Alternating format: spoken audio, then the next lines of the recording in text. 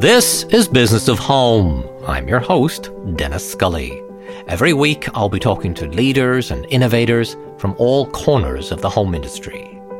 My guest this week is John Pomp, the founder of the lighting and furniture company that bears his name. As a young man, John fell in love with glassblowing. What started as an obsession soon became a growing business. A maker through and through, at every step of the way, John has pushed to control and perfect everything his company does. Whether that's manufacturing its own nuts and bolts in-house, or building a skateboarding ramp for his kids onto the floor of his Philadelphia workshop. I spoke with John about why makers need to own their own real estate, the delicate balance between scaling a business and staying creative, and why everything he does comes down to a quest for self-reliance. This podcast is sponsored by High Point Market. If you go to High Point Market a lot, and I certainly do, you hear one thing over and over. It's about much more than just seeing new product. High Point is where you make the connections that will take your business to the next level. And it's no wonder. High Point is where all the leaders in the home industry meet twice each year. Come for the products, come back for the people. This spring, Market is April 2nd through the 6th. Get your pass today at highpointmarket.org. This podcast is also sponsored by Modern Matter, the producer of statement-making decorative and kitchen hardware. Handcrafted using solid brass and hand-polished gemstones, Modern Matter has over 500 knobs, pulls, and backplates in stock and ready to be delivered to your doorstep within 24 to 72 hours. Browse exclusive collections developed in partnership with leading designers like Michelle Nussbaumer, Eddie Ross, Barry Benson, and Sarah Bartholomew. In mixing and matching metal finishes with semi-precious gemstones and other luxury materials. Visit modern-matter.com to see how the company is redefining hardware. That's modern-matter.com. And now, on with the show. So much of what we've been talking about for the past couple of years have been these supply chain challenges, right? And all of the sort of frustration that so many manufacturers have been facing. And I wonder what that has looked like for you, and are there challenges related to that that continue to this day? I wish it didn't, but yeah, of course. We live in this world and we're connected, right? Yeah, absolutely. It's been challenging for all of us, of course, like emotionally, but from the manufacturing supply chain end, we have the same challenges that anybody has ordering anything almost, right? I will say that we are in the unique place that we're like an ecosystem inside our facility because we don't rely on any outside processing. So, and I worked tirelessly for that for many decades. But when we make glass, we really make our own raw material. And so we're making all of our pieces from raw materials to finished goods under this roof, which is a huge advantage. So as long as I can get the raw materials, I'm good to go. So I will say that my pain has been less than most of my peers that manufacture, that have like a lot of supply chain issues regarding that. Yeah. Well, I ask in part because, as you were just saying, you've spent years trying to. I'm crying as you're saying it. Well, I mean, it's been such an effort. Yeah. But you really have gotten to a point of vertical integration. Yeah. As you say, there are all these sort of unexpected people tell us, oh, we can't get staples, or we can't get the sort of things that you just wouldn't even be expecting. But for your own materials, for your actual manufacturing materials, you've been able to get your arms around that and get control of that. Absolutely. So in that way, we're feeling very blessed, and all of my efforts, all those decades to like slowly make sure that we make everything ourselves is really paying off, And I think being vertical and and being able to control your manufacturing, every part of it. Like we're making nuts and bolts, and like we have a machine shop, sheet metal shop, we make all of our glass, we have a wood shop, like we're doing our own leather processing, like everything is done here. I rely on nobody. And to be honest with you, it's funny because all of my life, all I wanted to do was rely on me. I can count on me and my team. So if I put my name to something, like the motto was always like, you know, I stand by it like I stand by my team. And I built it that way here, which is really cool. And I'm really proud of it. You know, it took a long time and it was painful. And it's interesting how you see other manufacturers now. Everybody's reshoring or onshoring, right? Or trying to get back bringing it all back. Oh yeah, yes. And everybody's like, oh yeah, John, you're so lucky. Or we're like Makers Alliance guys. We're like, oh yeah, you don't have it. You know, I don't have as much now. Yeah, of course, things, you know, are out of our control and weird, innocuous parts and pieces at times. Like I don't make our own light bulbs yet. I could if I wanted to. But originally, what was driving you to want to be able to control it all? What made you feel so passionate about vertically integrating the operation in the way that you have? You know, it's two things. I think, you know, I'll go really deep, this like therapy session, right?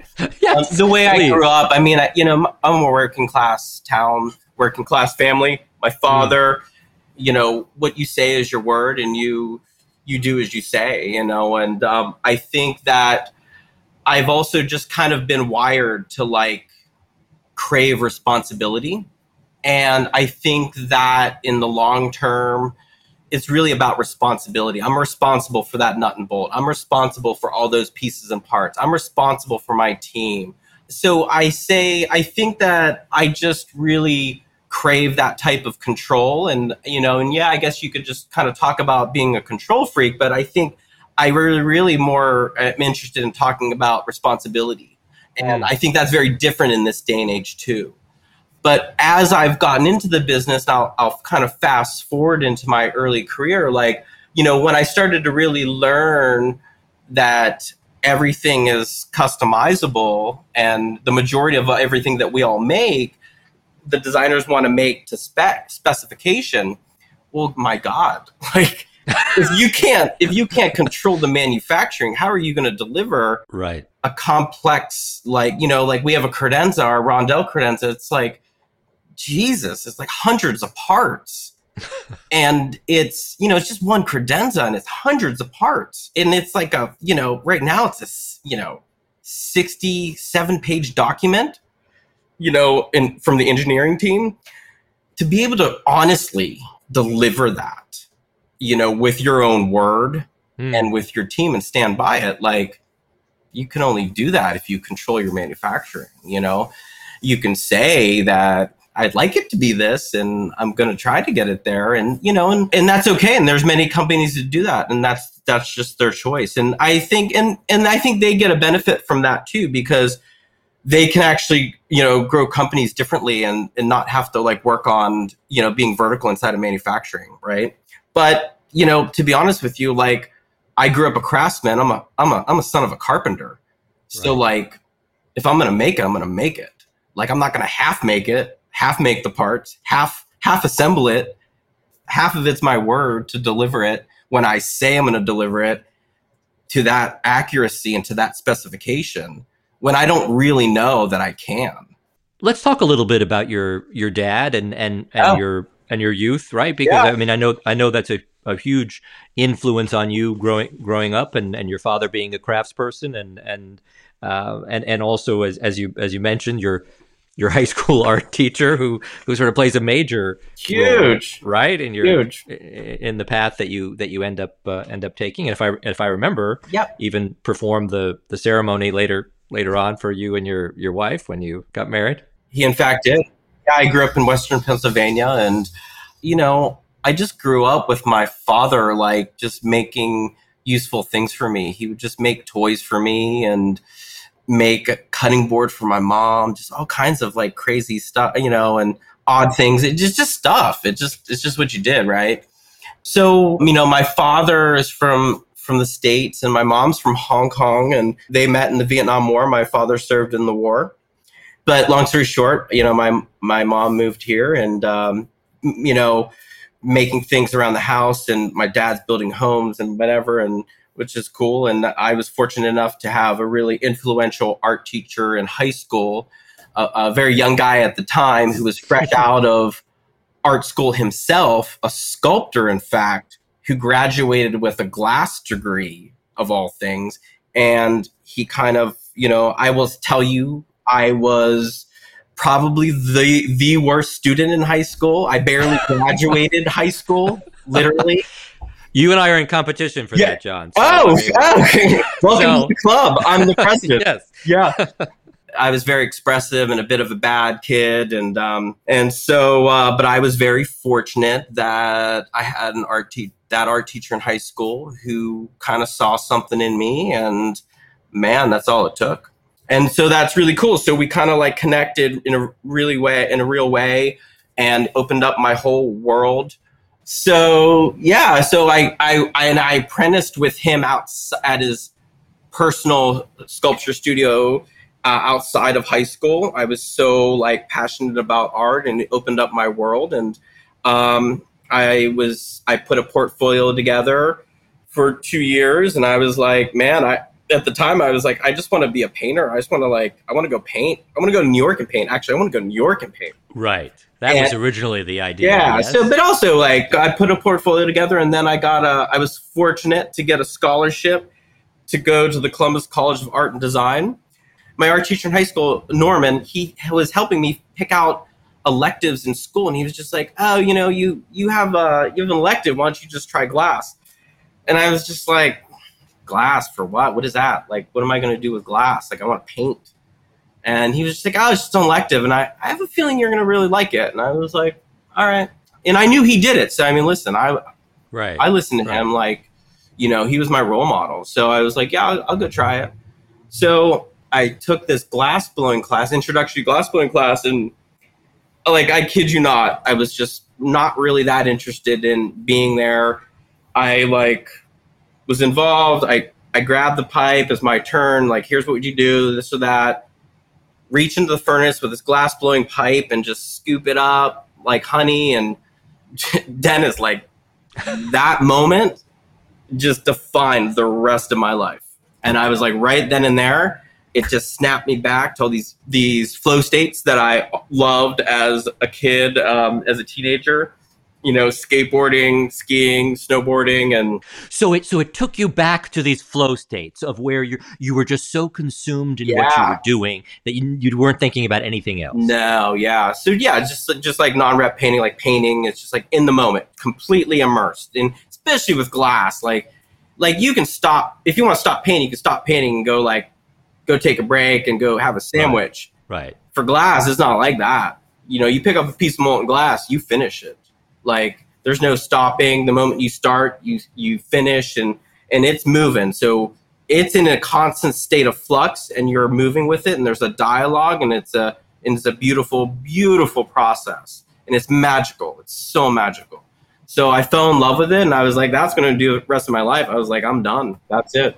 Help me understand how you just knew in that moment that this was all you wanted to do. And it literally, I mean, you became obsessed with glass blowing, right? I mean, completely. It's not too strong a word. No. Oh, no, not at all. Completely obsessed.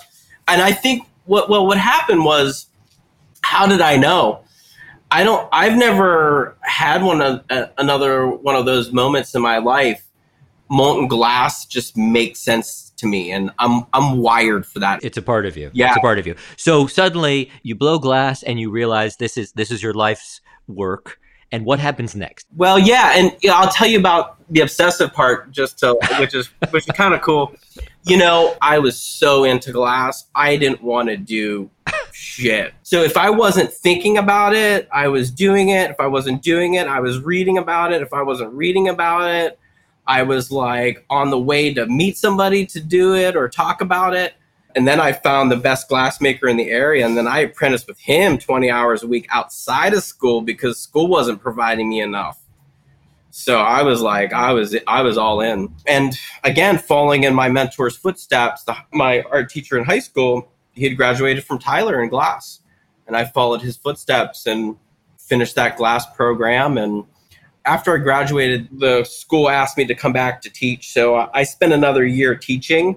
But while I was teaching at Tyler School of Art, I also was developing a whole accessories collection for New York market. And it was cool. I took the collection up to New York and it took off. And so I then built all of my equipment in Philadelphia at the time. I moved to New York in 1999. I signed a 10-year lease for a building in Williamsburg, Brooklyn, in the heart of Williamsburg, Brooklyn. I think it's a Shake Shack now. Like, I had a key spot, and there was like hookers and drug dealers everywhere. And I said, well, that's what I was going to say. I mean, tell listeners what that scene was like at that time, because it was so cool. The scene in Williamsburg in the 90s was magic. It was it was magic. It was fantastic. It was all artists, and it was really rough, and it was really honest, and it was a great place to be at the time. And so it just took off. And I was fortunate to I was selling wholesale. So I was kind of selling to like Barney's and Arrow and all these great places, all these design driven places. And it was cool because like I was kind of like the only guy doing modern glass accessories at the time. And the only person that was doing stuff similar was Jonathan Adler, but in ceramics. So we were friends, and I used to sell stuff at his place early on, like early.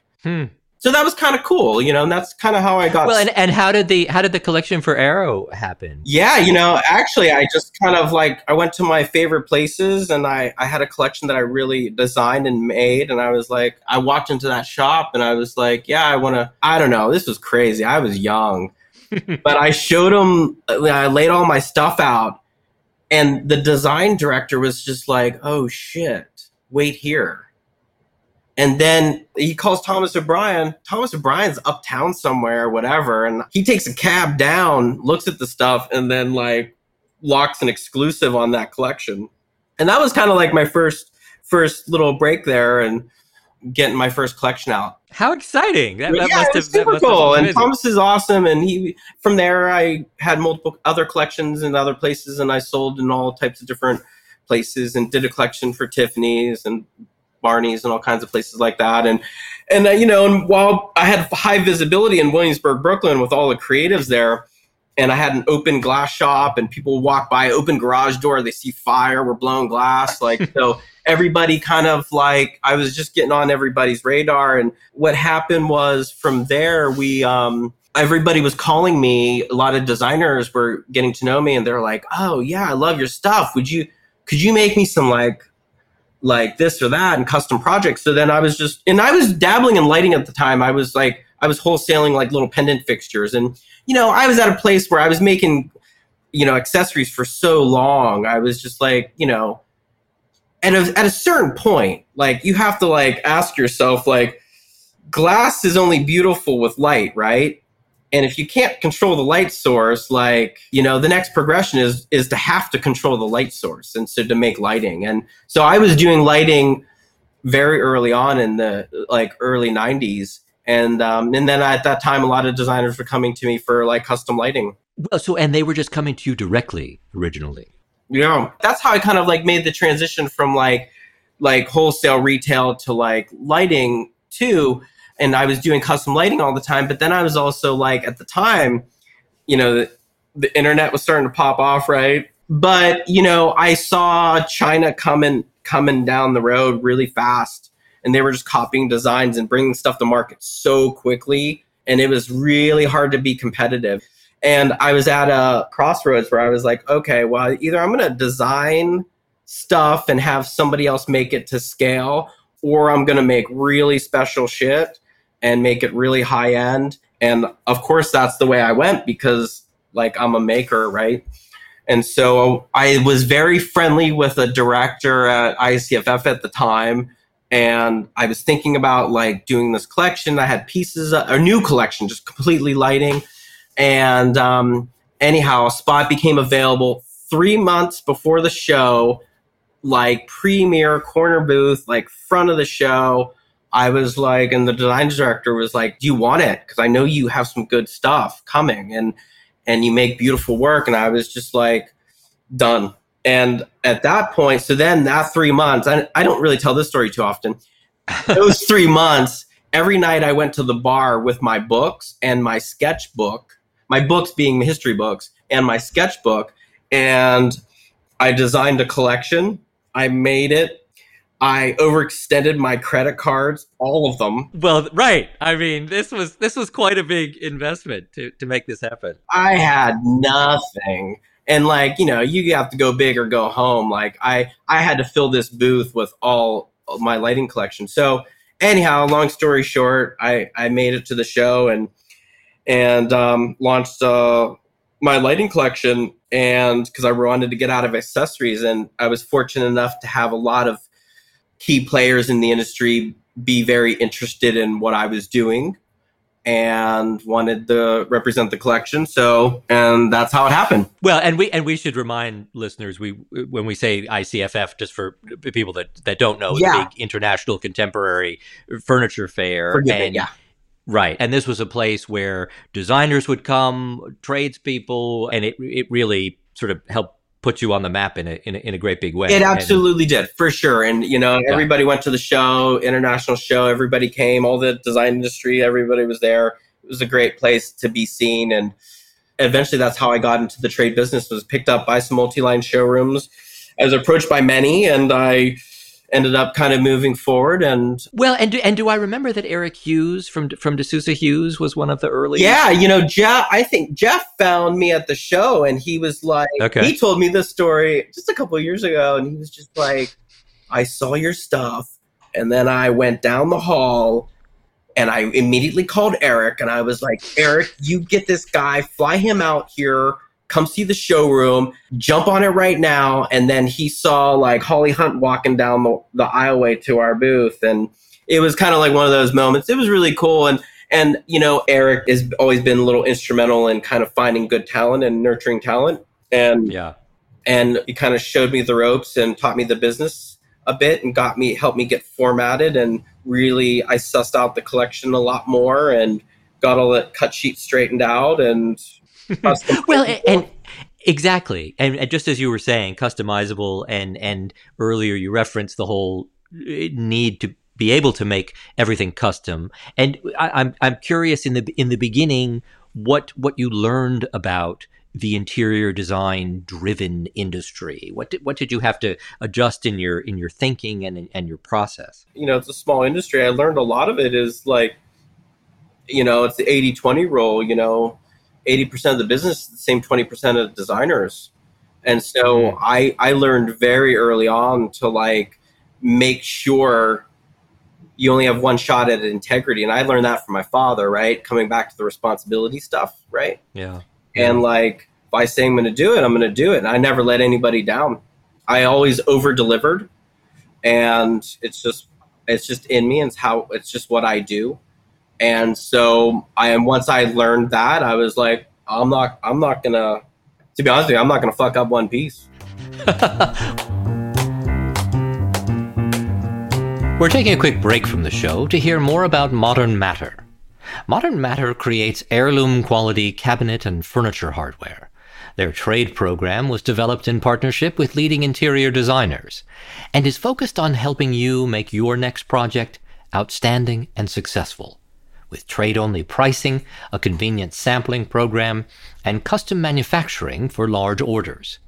Check out their Instagram handle, Modern Matter Hardware, or visit modern-matter.com to open a trade account and receive $100 off your first order of $500 or more by using the code TRADE100. That's modern-matter.com. And now, back to the show. for the budding entrepreneurs that are listening to the show, John, take us from you extending yourself on your credit cards to get the booth and all the products to ICFF. How long did it take you to sort of make that money back once some of these showroom partners started to discover you and you built out? I mean, how long? Yeah, that took a while because the life cycle of products and the quoting process is really long, and so it took a while, and I'll be honest with you, like at that time it was really rough. I'll tell you what, like right before 2007, 2008, I like launched that collection. And then I was still in New York at the time. And then I wanted to at that time, I also needed to know that I needed to own the real estate in the studio. Right. So I was paying through the nose, and Williamsburg was just on fire with the real estate. And then at the time I had my wife was miserable, and she worked as an operations manager at a biotech hedge fund. And I saved her as much as she saved me. So it was really good. But she came on, helped me out, launched the collection, the whole thing. And I told her, I was like, we got to control the real estate because you'll never be able to keep up with it. And if we're going to make stuff, you got to control the real estate. And so we were looking all throughout Brooklyn and Queens, and, we were looking in the outer boroughs, and I was like, if you're going to go that far out into New York, we should go to Philly because it's way cooler. And that's what happened. And to be honest with you, and that I spent time here. I had a network, and the amount of artists and craftspeople here are the community's strong. And I came here to be part of it. So she had an apartment in Brooklyn, and she was like, oh, well, let's sell it and go buy a place in Philly. I was like, no. You hold on to that apartment. Let's go buy this building in Philly that I found through an old friend. And I came down, bought a building, and, and doubled down on it. I got a good price on it because it was 2009, right?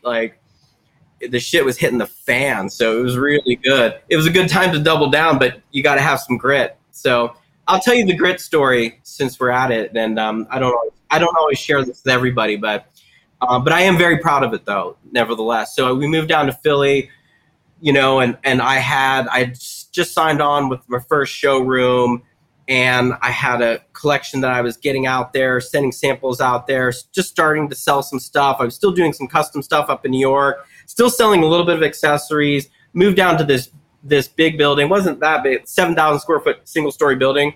Perfect. Moved in my glass shop, and it was me, my wife, and just a helper or two. And we slept on the floor for a year and a half. And I was just like, I'll build you a beautiful apartment. It's going to work. And the collection, just trust me, it's coming. And, and that time was really tough. Our industry contracted 30-40%. And we did it, and we finally got enough funds to build out our beautiful apartment in the facility as well. And that was it. And that kickstarted things. And then it was also a really great time to come into the market. I'll also say from the business standpoint, because a lot of the people that were kind of lead competitors at the time that during glass lighting were also just not owning their manufacturing, but I did. So I came into the market, undercut them, and I just grabbed market share. Okay, so you could undercut them because you had control over your manufacturing. Yeah, absolutely. And I could deliver it too. Everybody's tied up in money and inventory and third party, vendors, and so that was a good move. And I just continued to grab market share from there. So then we kept on adding more showrooms to the roster, and the team just kept growing. And, at that time too, I folded in, metal fabricating as well. Obviously we make all of our own metal, but at the time that's the first time that we brought all that in house. But I have a metal background. I learned how to work with metal because I had to make my own glass blowing equipment. So that was a no-brainer. So I was like, oh, let's put up a metal shop. Here we go. Metal shop, glass shop, boom. we're making lights. And then we were able to plug ourselves into the network with a really great product, and away we went. And this network, so you had all of these sort of great multi-line showroom partners, and you'd really started to have a national footprint with that. And yep, that's correct.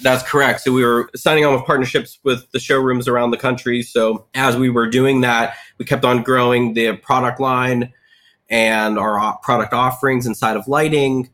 And then we filled out that building. Then I bought the building next door to me, and that was another 10,000 square feet. And then at that time, we started to introduce furniture, which is really great because, at that time, lighting was getting really hot. And this is in the 2000s, 11, 12. And, at that time, lighting was starting to really pick up because there wasn't a lot of great stuff out there.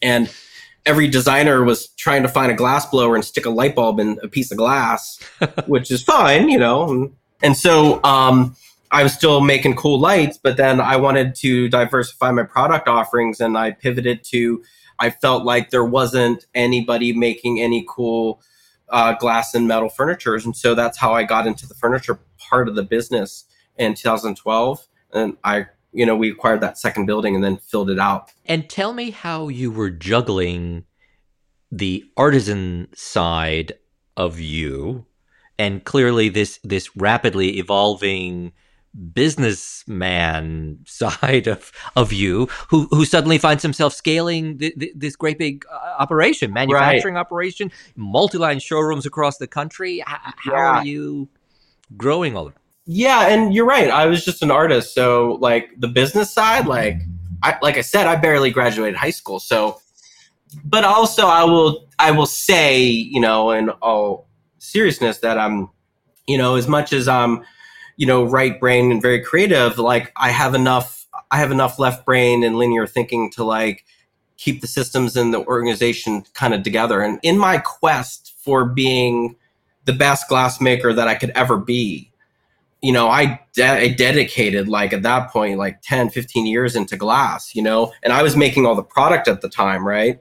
So if you're going to be like one of the best glass blowers in the country, you got to have an extreme amount of discipline. And if you got to make it accurately to spec, especially organic glass, like to spec. And, we weren't making like a ton of molded processes. Everything's like really organic and sculptural, but specifications. It required an undying amount of discipline. And I have a relentless attitude towards anything that I decide to take on. And so, it's funny, I've done interviews to the past, and like, and I did an interview for like business magazines and Forbes and stuff. And they kind of say the same thing as like, oh yeah, artist guy, business and all this, whatever. And I was like, how do you do that? And it's a similar question, which is okay, because everybody thinks that it's just the creative part, and you're right. You need the business part of it to make it all work. You have to. And I learned very early on, like once the business started getting going, like glass blowing was only like 15% of it. Like it was nothing. So the 20 years or 15 years I spent at the time, like it didn't really matter. So now it was time to like get studying, make sure I had the right mentors, and I needed to learn what I needed to learn to figure it out. But you want to scale this and grow this, and you want to make furniture now and get into all of, right? Yeah, and I'll be honest with you, I wasn't on a quest for money. I was on a quest for money because I was so in debt at a certain point. You gotta be. And listen, I lured my wife from like a high-paying job at a biotech hedge fund. I better fucking make it. Yeah. And I told her, I was like, pay off for her. It was like, look me in the eye. I was like, we got it. I got you. Yeah. It's done. It'll take time. Trust me.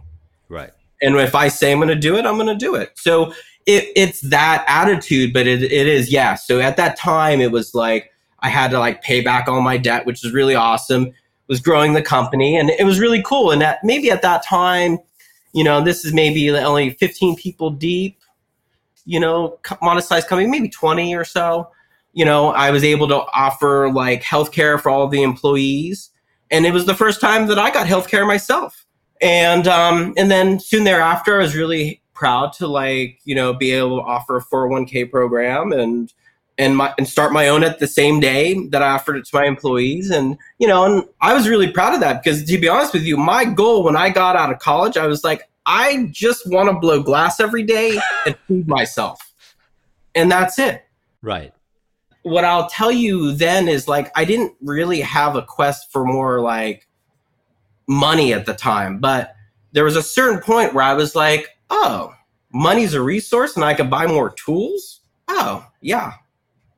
I want more money because the tools afforded me more creativity and control for my processes, because my work's about processes, right? So the more tools you have and the more I can develop processes, that's adding more paint to my palette. So at that point, I was very interested in like scaling the company so I can like get some more tools and refine my processes and have more fun and be more creative. And see where this could take you creatively and correct. So and a lot of it, I'll say, like as I'm designing, we'll get back to some of the design stuff. Like I like bought a home and I was like, oh, well, I need to furnish a home. I don't have any furniture and I can't afford the nice stuff that I really like too. But I kind of just want to make my own stuff. I was really on a quest to make everything in my home. I wanted to design and make everything in my home, and I'm still on that quest. Are you doing that? Yeah, absolutely. And I do it all the time. I mean, the product line and our offerings, it was always born out of that. And it's still to this day, it still is, and it's not just like a quest for like, scaling products, expanding categories and doing all that. And yes, that's part of it because it's also my responsibility to continue to grow the company, to support my team and their families. That's my job. That's anybody's job, right? But I love the creativity it's affording us. And that's really my driver deep down. We're taking a quick break from the show to hear more about High Point Market. When you're looking for fresh ideas, look to the home industry's center of innovation. At High Point Market, you'll see the latest and the best in the world of design. From revolutionary new materials and inspiring new styles to proven techniques for growing and managing your business. Get ahead of the innovation curve at the place where the industry meets to reimagine home. This spring, Market is April 2nd through the 6th. Get your pass today at highpointmarket.org. And now, back to the show. As you've discovered now that you can make money off of all of this, and that money makes lots of other things possible, is it tempting for you to reach for a retail partnership with Restoration Hardware or a way of sort of quickly making a bunch of money? No. That doesn't appeal to you? No. If I really wanted to make money, I would not be in the furniture industry. Like, let's be honest, right? Like, not that great of a business model. It's a tough industry to make a lot of money, but yeah, I mean, especially like manufacturing. Like, if you told my 20-year-old self, like, you would have the challenges that you have now, like manufacturing and like talent and all the different things around it. Like, part of my story and me building this company is also like it's like a redemption story for my father too, and his that whole town. Everybody's out of work. It was a dying steel town. There was no work anywhere. It was just like nothing, and money was always a thing, and it was hard and it struggled. And my parents, when I grew up, we were poor, and that's okay. A lot of us did, or sure. I had food and we had clothes, and I was very fortunate compared to most, I'll say. Yeah. But I'll say that I also watched my father love making things with his hands and working with his hands, but not having anywhere to do it. So isn't it it makes sense that my story is that I'm creating this place and this opportunity for people like that to be able to do, and I have, and it is. Well, and it seems as if, I mean, you were talking about this earlier about sort of reshoring manufacturing and bringing so much of this back to the States. Yeah. It once wasn't an economic model that could work, right? But it seems as if it's working for you, and it seems as if you're able to scale this business and continue to hire people, and you seem to be able to make the margins work to make all of this. Absolutely. I mean, I know how to be profitable. I know how to run a profitable company, and we're going to keep getting better at it. But yes, like, I'm proud that we make things here with my own community of people that love to make things, and we get to do it for a living, because that was all that I wanted when I got out of school. So I just want that. I imagine I just surround myself with other people that want that same things that I want. And, you know, and I think, and I also, you know, it's sad. It's sad watching my town and many other towns throughout the Rust Belt. It's gone. All of it. We don't make anything in this country. And when people say they make stuff in this country, it's assembled here. I'm proud and happy to be part of our small community, that there's a lot of us who really are doing it, you know, which is really great. And I'm proud of them too. And I'm proud of myself. And it matters to me. It matters to me that we make things, and I hope that it enriches my life, and I hope it enriches everybody else's life. And do you feel that that's an important story that really resonates with the designers that are specifying your product? Do you feel that made in America, that American manufacturing, do you think that's part of what helps them to sell your product ultimately to their clients? It helps them qualify it, because it's an education game. You know, it's tough because we live in a quantitative world, living in the information age, right? And I think our designers, we have conversations with them all the time about it, and they love coming and visiting, and I fly them in with their clients at time to do a VIP tour and glass blowing experience. And we talk about it all the time. They're like, wow, I had no idea. Yeah, we make every screw too, you know, like everything. You know, and there's a richness to this and a wonderful, it's real craft. And so, yes, I do believe it is communicated and helping qualify, because, you know, the stuff's very expensive. And especially for what we do, it's all statement fixture or statement pieces stuff, right? Yeah. So it's really, and it's part sculptural and very organic, and it's not easily customizable, and it's not cookie cutter. And it's like, it has a lot of hand feel and hand sculptural elements, right? So absolutely, it's definitely a part of it. But I will also say, I'm not exactly sure it's a driver to like close a sale. You'll have to ask designers about that. But and I wonder about that though, because I feel as if so many designers today talk about the need or the desire to have a story to tell about a brand, right? You know, it's sort of like they need that tool to explain, to your point, why it's worth spending the extra money for John Pomp lighting, for sure, right? Or that title console table, right? Absolutely, and you're right. And to be able to explain that and to share with what we do. And you come through my facility, like, man, it's all like art school graduates and real craftspeople, like with real families, like real. We love it, and it's what we do. So absolutely, sharing the story is an incredible part of what they do for our product, and it's what makes it special. All their clients just want something like really special. And when designers come to visit you, John, do you tell them they can bring their skateboard? There is a facility there. You know, on a few that I know that appreciate it, I let them know that. You know, come and break a bone with me. It's a good bonding experience. Have you broken a few bones with the? No, you know what?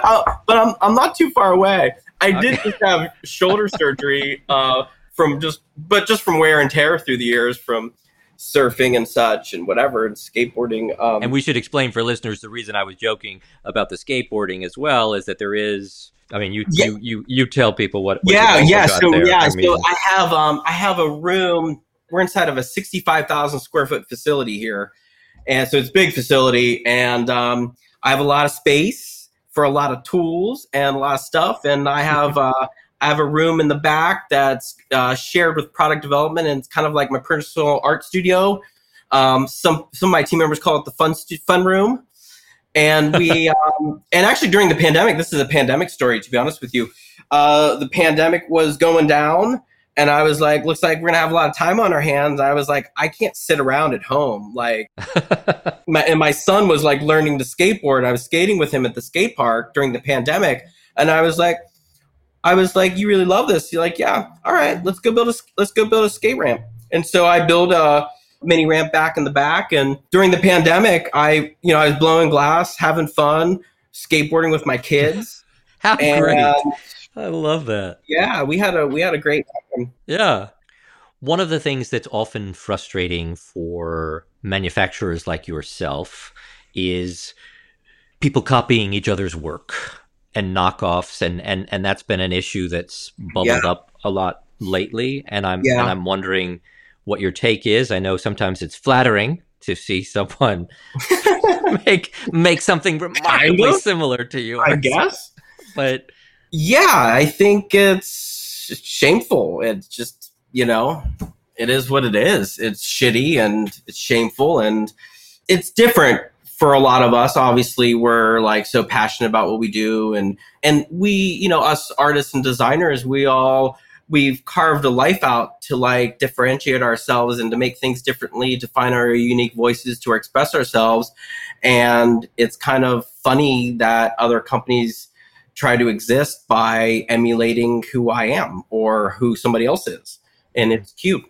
But in the end, my wife is pretty hellbent on it, but she's really good. So we work with our corporate lawyers up in New York, but we pull patents all the time, and in America, Europe, and China, and for all of our pieces. And now that we're at a scale, we can afford to do plenty of that work. We do. So you patent, and then when you see things, you go after people. We send letters, and you do. We engage as far as we need to engage. But listen, I'll be honest with you. Like, I'm like a racehorse. I keep the blinders on, and I look forward, and I let my wife and the team take care of that stuff. And I'm only interested in making new cool shit that they're going to want to copy. But the other thing that I do here too is I make some like really hard to copy stuff here. So, and because it's so organic and sculptural, like you can kind of try to, you can try, but it won't even be close. But if you want to be something that you're proud of, do you wake up in the morning and tell your kids that you copy this other artist's work and that you feed them because you steal from somebody else? If you feel good about that, okay. But I tell you what, I get up in the morning and I'm proud of what I do. So I can sleep.